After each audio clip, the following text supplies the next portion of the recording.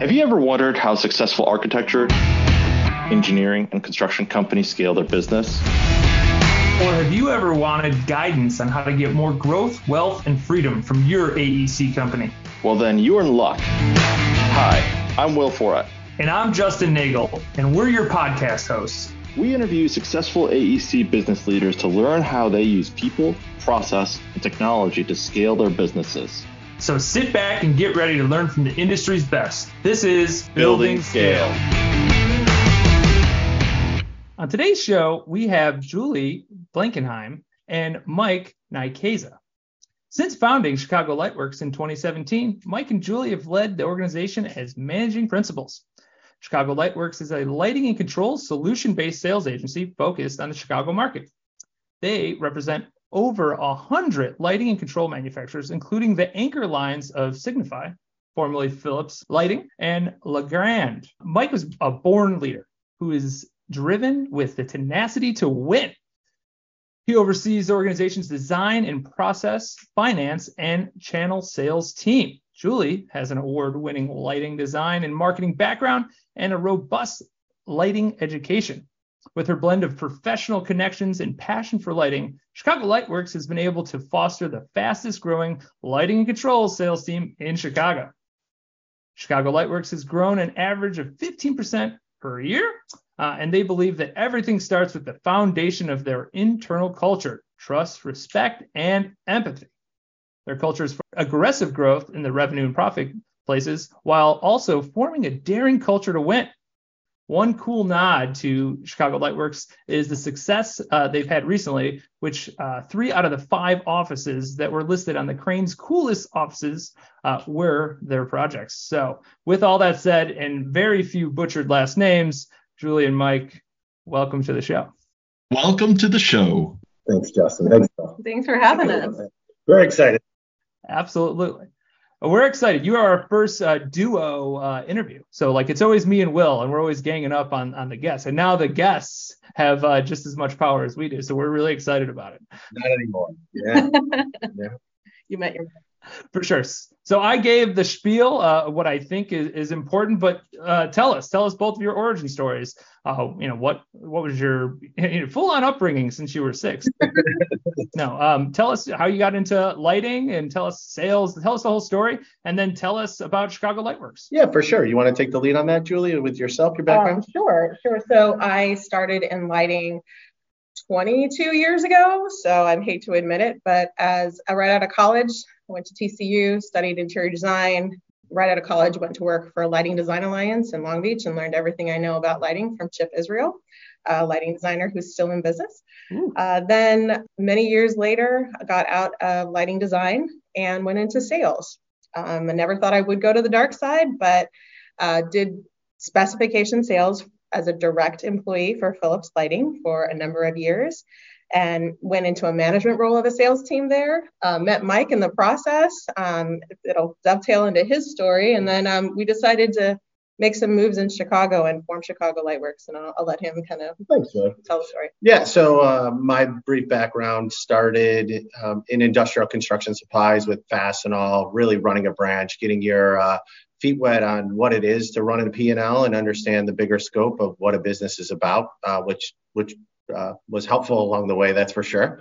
In 2010, I think it was a month or 2 earlier than you, I started with Philips, which had just bought Lightalier. So really, I was part of the Lightalier team, which is a downlight cylinder manufacturer owned by Philips at that point. Went through training, kind of restarted my whole career there, went into a different avenue. One of my wife's best friends was actually working for Philips, kind of little, referrals are the key to life, and opened up the door. And, we both shared a mentor with Jim Livingstone, who helped usher us and get us to the point where, we made a decision to say, hey, we know what we're doing. We know what this is about. And if we really want to win, we need to pull the key sales members together to start Chicago Lightworks. And that's what we did. Got it. So, because me and Will were totally oblivious to this, tell us quickly, a lighting agency, why do lighting agencies just exist in the first place? Why aren't they just all internal sales teams? Yeah, I think, as we look through the go-to markets that everyone has, right? And where do you spend your capital, and what defines your company, right? And in the LED world, right? And everyone knows what LED is now, but at one point it was at its infancy, right?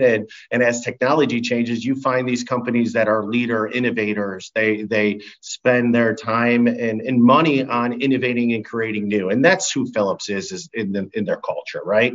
And with all these other manufacturers, there's thousands of lighting manufacturers in the country. You'd be surprised of how many lighting companies are actually out there and how many different niches they play in, I should say.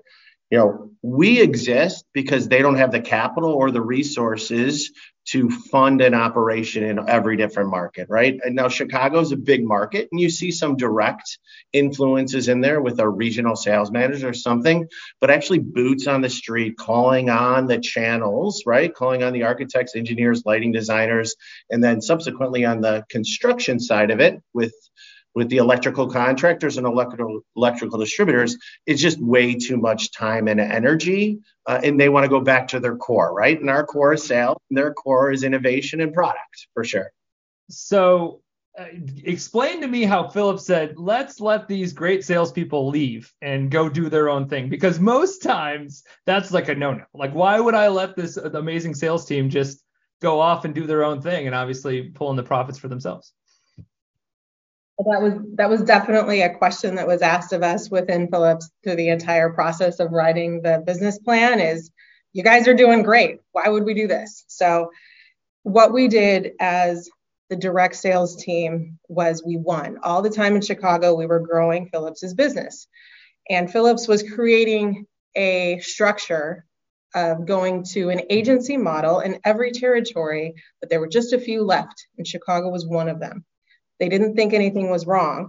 And so we brought it to their attention through the loss of a few key salespeople and through the fact that our revenue was not growing and our numbers were not growing to the extent of our competition, that if they really wanted to win in Chicago and they wanted to keep the sales team that they had, we needed to be unchained. We needed to be independent. And we wanted to represent them. Former Philips Lighting, now Signify, is a leader in innovation. We are extremely loyal, and we believe in who they are and what they do. And we said, we want to represent you, but we want to grow your business. And through a process of 6 or 8 months of pitching it to all the way up the channel to the CEO, we got approval. Well, that's brave. That's anytime that you have to tell the CEO, hey, we want to take this piece of business and go off on our own. We'll see you later. It was great knowing you. And again, it was never in a form of a threat, but man, they knew that if this wouldn't go well, if we couldn't do what we were asking to do. And your beginnings are so much more unique. It wasn't like starting like one person. You had 19 people like right from the beginning, right? And a book of business. So, this transition, right, must have changed a few things, including culture, right? So what changed in your culture after you left Philips, or did anything change? Mike and I, that was one of the number one things we wanted to do was look at people, process, and products. And the culture part of it on the people side and the process side was huge. And we talk about this a lot and when you have an outside sales team and an inside sales team, there's always a little bit of strife as to whose responsibility is what and who gets what privileges and who gets to be out and about and who has to be chained to their desk. And it was becoming toxic where we were before. And so that was one of our key goals with this company, was to empower people on the inside and the outside. Everybody has a voice. Everybody's important. And respect the person next to you even more so than you do your customer. And so the toxicity levels they changed pretty rapidly because there was really a zero tolerance for it. Got it. So and I want to get back to culture, but other than culture, you've grown a bunch in 5 years. So you've grown 19 to like 50 people. That's huge growth. That's what we call building scale. You get the plug there, right? You get it? that comes with complications. That's just how it works, right? Like we know that like business is not easy to grow, because if it was, then everybody would grow one, and that'd be it. So what challenges did that bring, going from 19 to 50 people in a very short period of time? Yeah, I mean, honestly, we could sit down and say, all right, do you have enough computers for everyone, right? I mean, it goes down to the simple sides of life. But when we open, it's funny as we dive into the past, because you don't remember the stuff you get through until you reminisce. And at the time you're reminiscing, it wasn't very much fun while you were going through it, right?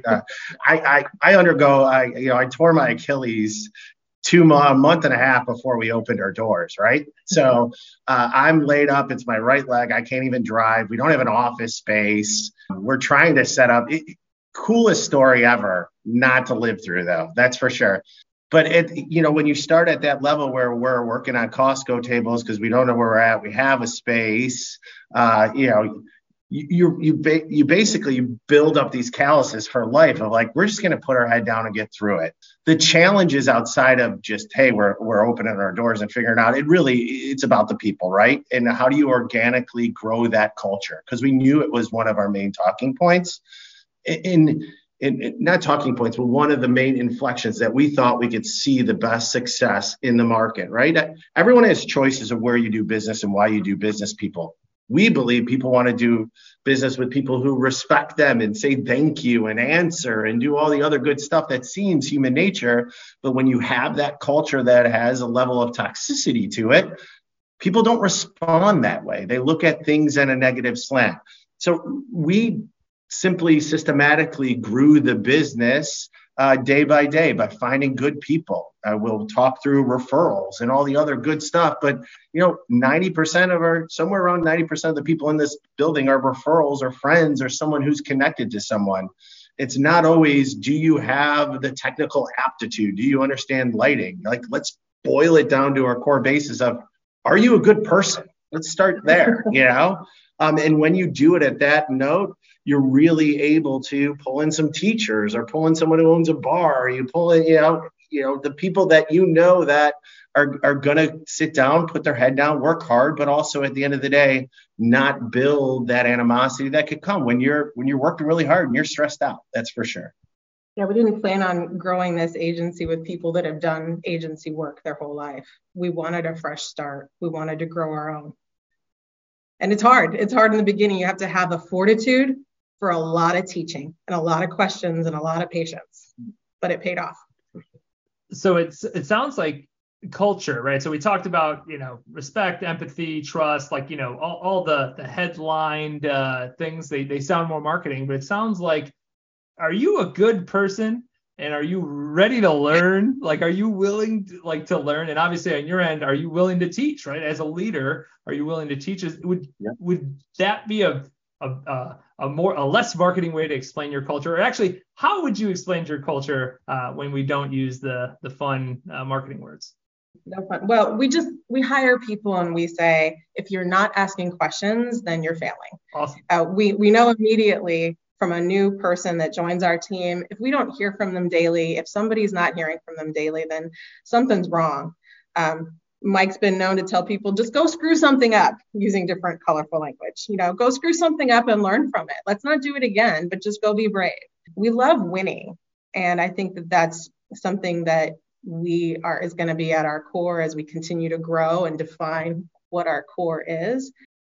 Really, that toxicity that we talked about trying to eliminate, as it started to dissolve, we really push 3 characteristics within everybody, which is trust, respect, and empathy.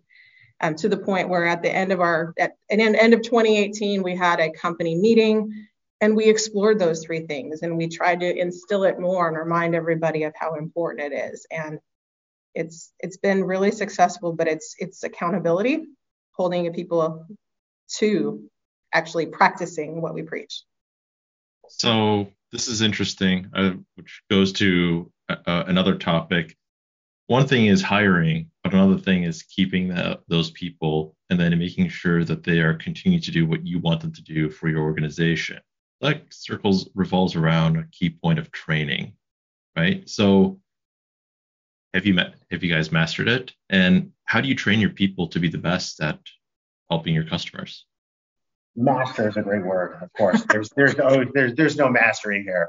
We're in sales. You never know what you're going to get thrown at you any day of the week. That's for sure, right? I mean, overall, the cool thing about what we've been able to repeat and how we do it and what we look to it is really you pull back to the core basis of what you're trying to train and what you're trying to look, right? And it's so awe-inspiring when you pull someone in who, even if they come from an electrical distributor or a contractor or an architect, and you explain the core business, because everyone gets so locked into what their role is or where they fit in the wheel and doesn't look at the over-encompassing wheel, right?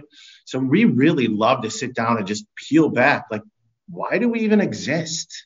Like, what target markets do we go after? Why do we go after them? Why do we spend so much time in the architect's office or in the engineer's office or in the contractor's office?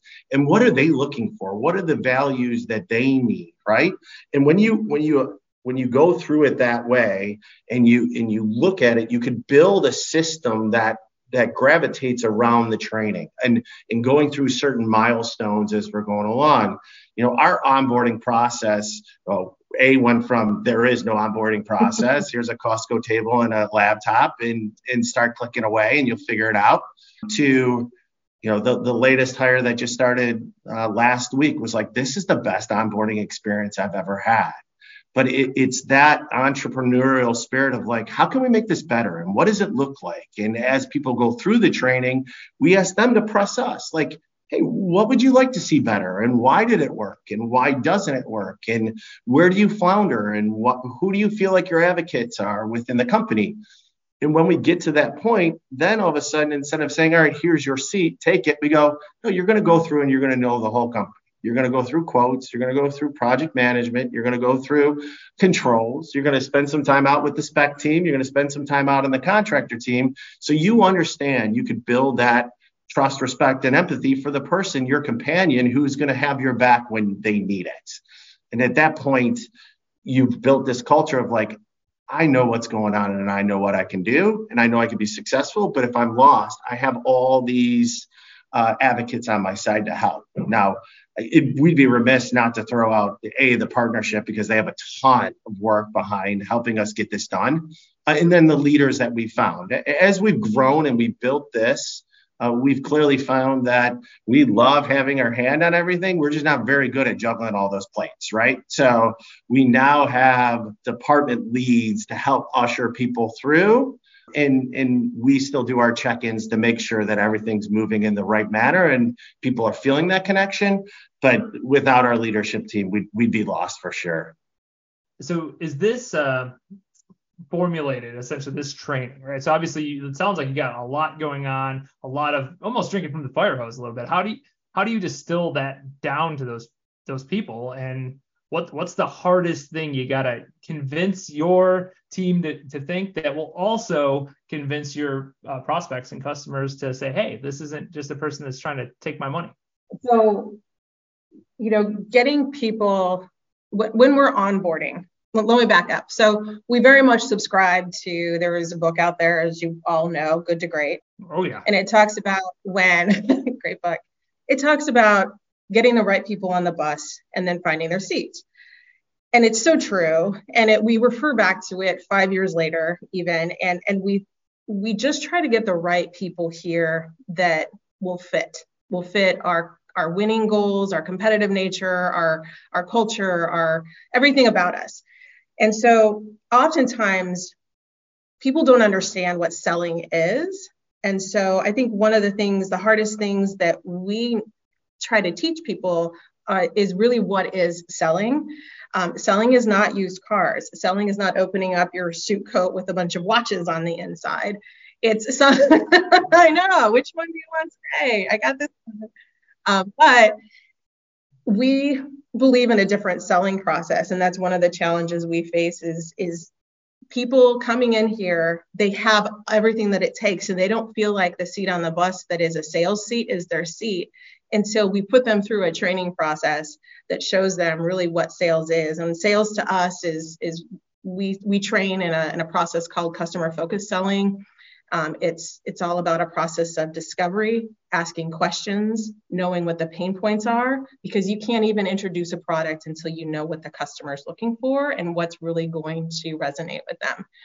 So we often find challenges with people that we know would do really well in sales and teaching them that sales is not what everybody thinks it is. It's really more of a relationship play and a solutions, job to provide solutions, not products.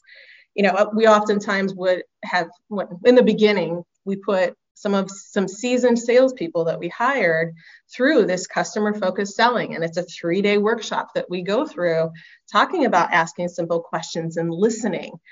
And, you get some people in there that have been selling for a long time and think that I know all of this, I don't need to listen. And really, one person came out of that successfully, and it was because they went in there with an open mind and are willing to learn. And so it's moments like that where it's convincing the people that maybe come on board and think sales is one thing and showing them that it's something else, which is entirely different than what they thought it was.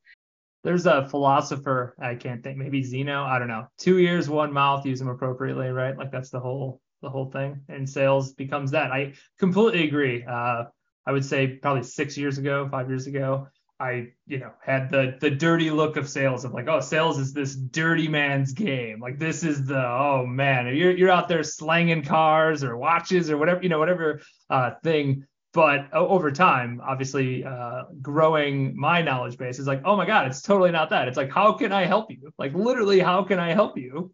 And let me help you because I have the solutions that you need.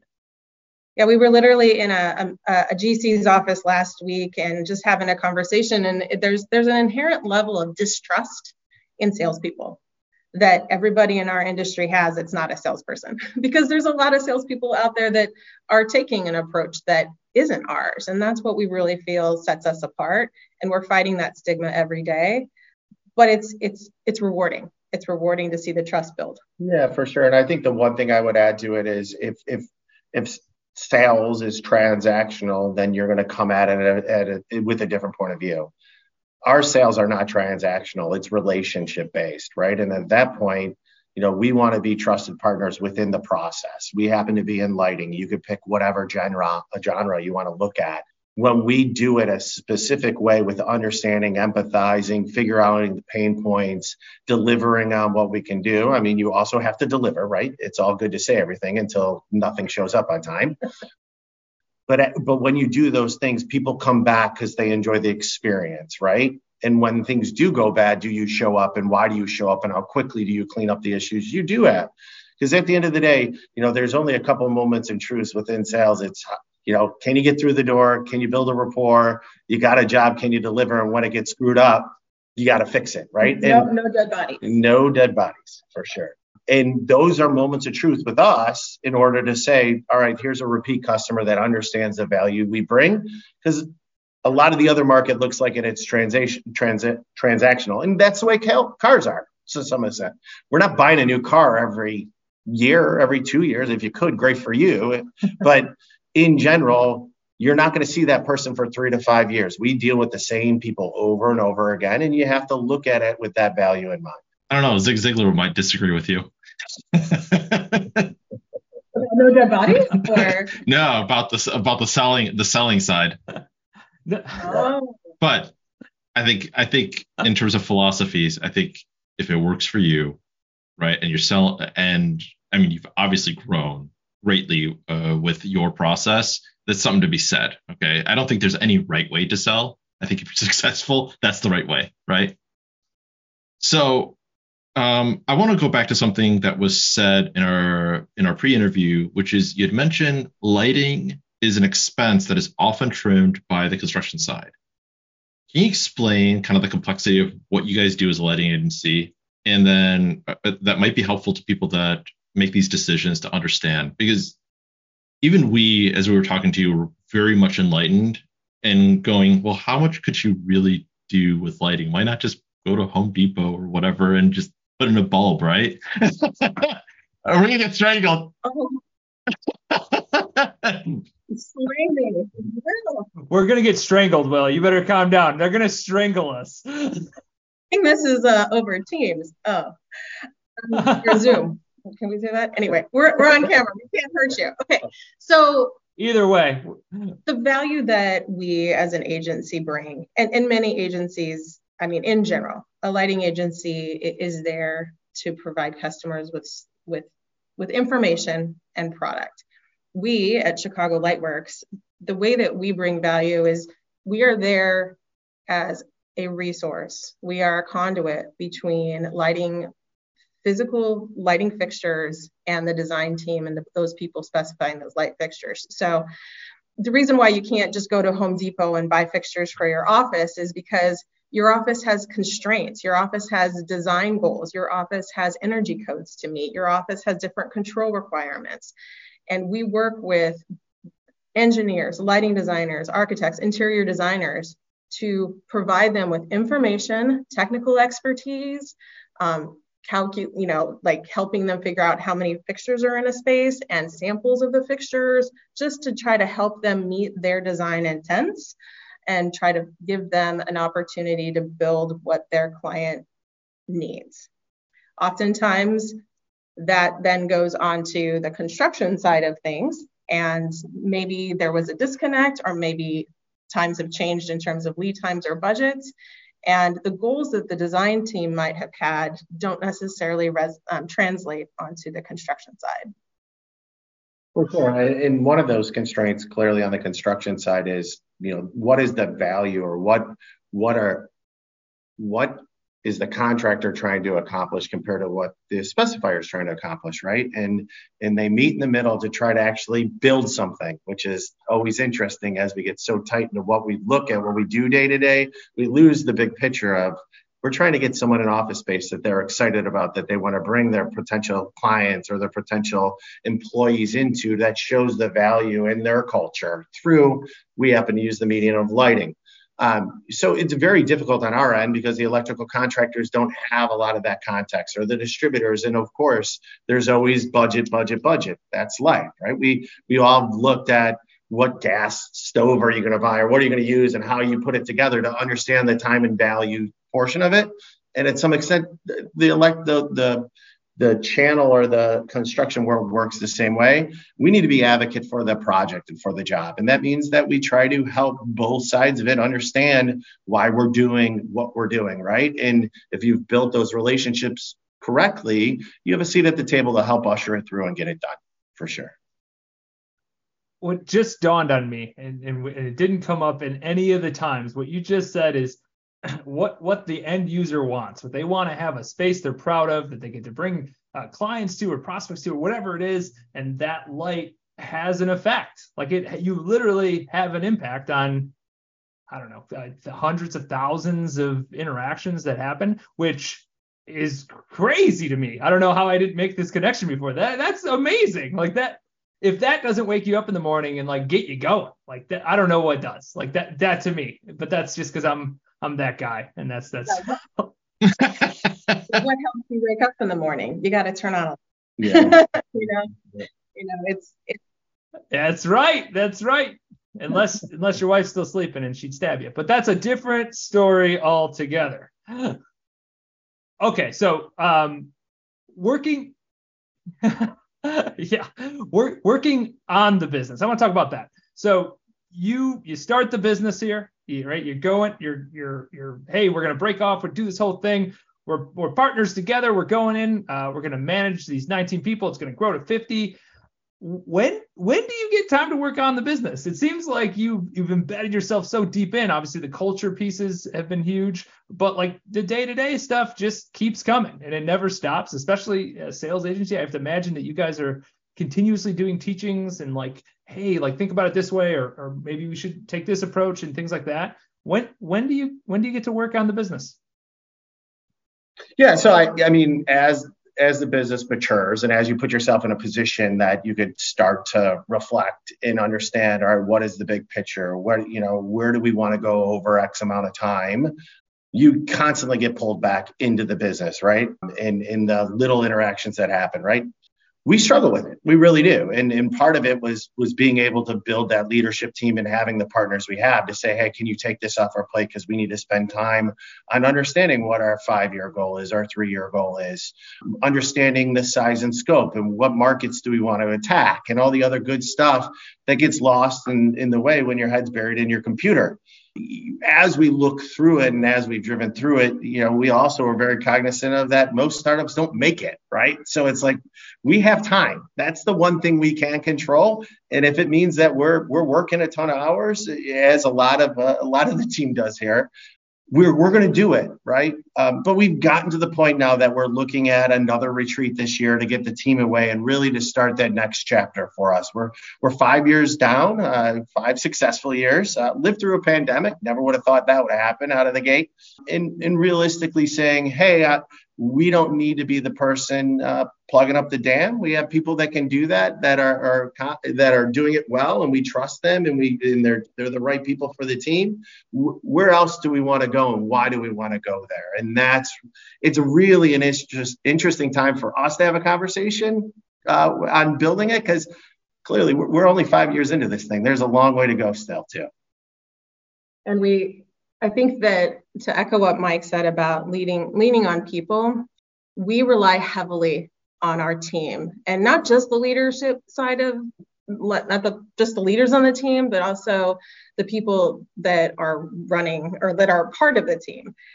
There's a lot of shiny things that appear to us on a daily basis. Just this week alone, we have 5 phone calls from 5 different types of things that want to take our attention, lines or verticals that we could attack or something of that nature. And we use our team a lot to keep us in check on those little distractions.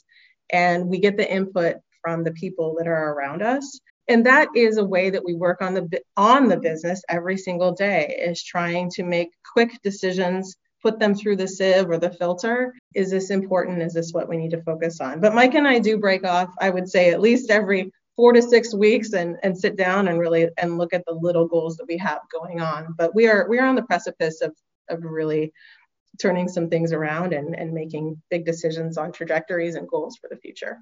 Super exciting time. It's so like right now is like I don't know, I get giddy thinking about it for you guys, because I'm like, oh my God, like they're about to like launch, like they thought they were crushing it already. They're about to launch into the stratosphere and they've got no idea yet. And it's going to be crazy awesome. And I'm super excited that we got to interview right now, because when we talk to you in a year or 2 years from now, it's going to be like a whole new world. Like it's going to be all different. You won't. You're going to be like, they're a distraction. We're not dealing with these guys anymore. We might not have time for this then. Yeah. So it's great that you kind of mentioned big decisions. I think this is a good time to shift here. Have you made any big decisions or shifts in your company regarding technology? Why? Yeah. So, it's so interesting. When you come from a big company like Philips, where our roots are, where we basically our kicking off point, and even the technology they had, right? And we looked at the technology we brought over. We actually left the high technology behind and took the low tech with us as a sales agency. Overall, our technology was a little bit archaic on the day-to-day process side of it, for sure. A lot of Excel sheets, who would have thought? They work. They're simple. They take equations. They spit out formulas. It works in theory. They don't share very well. They're not updatable. And then if you put them on a Google Doc, everyone writes over them and you can never get back to where you were at, right? So at that point, we've invested heavily in making decisions to really provide a backbone that can be shareable, that can be usable, but it still has the functionality we need. The flip side of it, as we look at technology, as we kicked off, we made decisions based upon where we were intelligent or knowledgeable, I should say. We are not IT people. We're not. We work in the technology world with lighting controls and shades and everything we do with LED, but we don't know. I'm not an IT guy. So we hired a really good IT consultant to come on board immediately and outsourced it. To this day, he's a savior for us and what we do and how we do and the limited downtime that we have. We built the company with his direction to be cloud-based out of the gate. So the pandemic was no big deal. Everyone go home, be safe, take care of your families, continue to work. So we made some really smart decisions, following the right people, and then we followed our pocketbook a little bit on some of the other decisions. We're at the point that we've set ourselves up that we have a system now that can continue to grow with us and use that as a leverage point for growth also, for sure. When you asked us a technology question earlier, when we first spoke, we really thought hard about, Mike just expressed internally the technology that we thought about and the hurdles we had going from Excel to more sophisticated software and the switch and the quotes tool. But really, we thought about technology in a different way too. And every day we sell technology and we sell shifting and changing technology. And you have to walk the walk in order to truly understand what your customer is going through. And so we've said it a couple of times. We started off on temporary furniture, borrowed goods. And then during the pandemic, when everybody was gone, we did an office renovation. We're continually reinvesting in everything we have and do here. And we installed the technology that we sell every day, which is wireless control systems. We went from standard wired control systems to now wireless, which is where the world is going, especially in Chicago. And we're struggling. You just saw in the middle of this interview that the sensors in the room turned off the lights even though we're not here.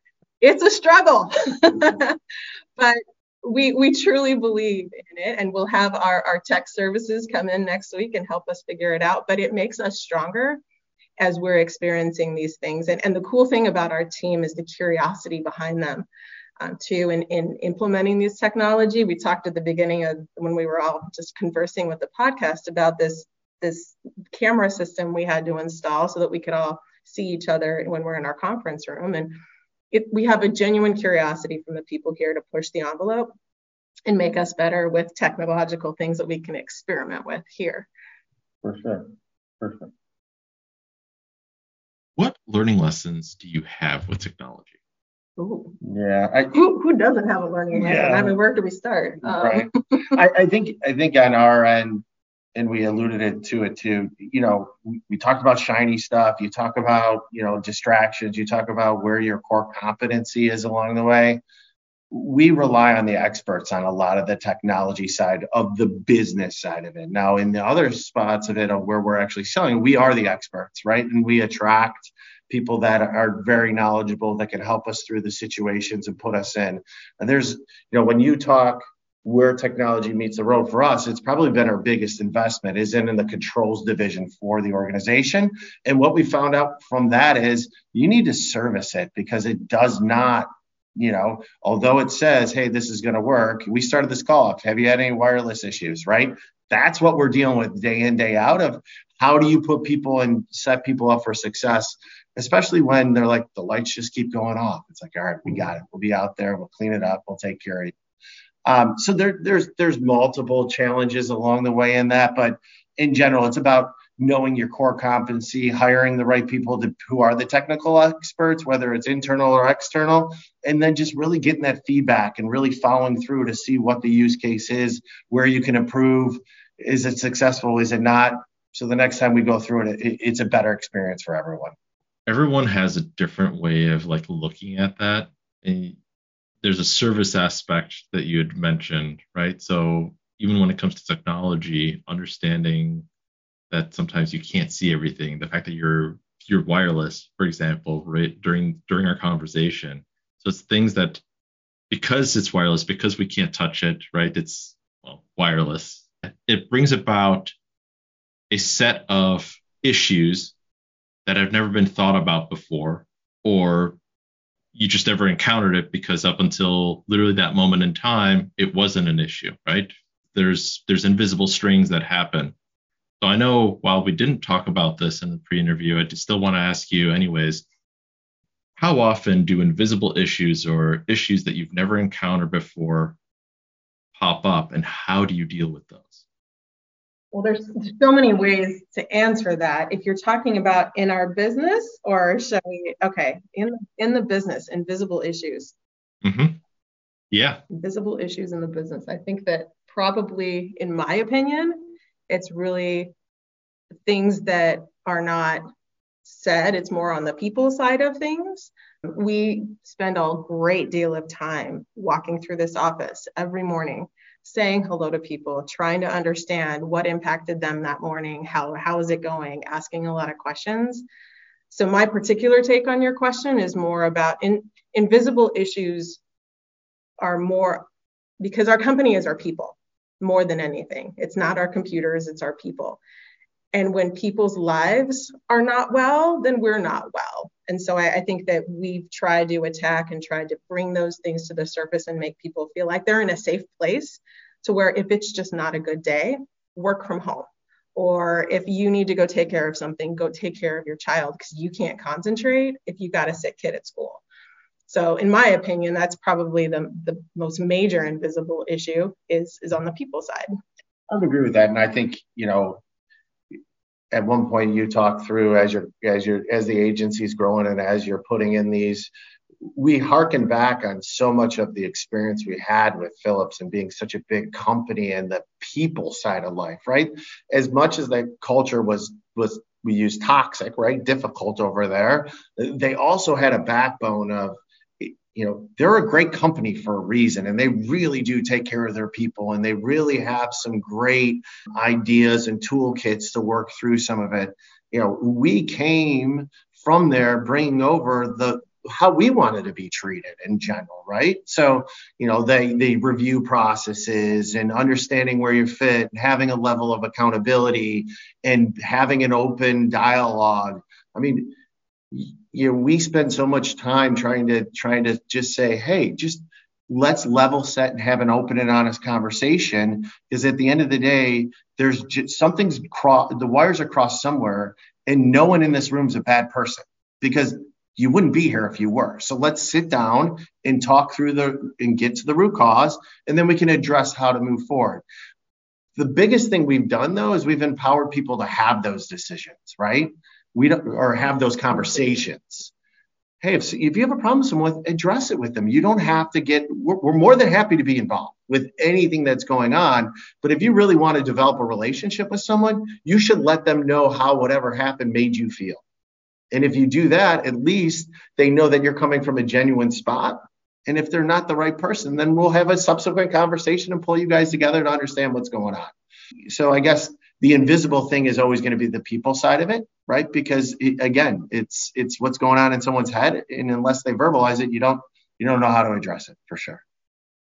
One of the things that we're going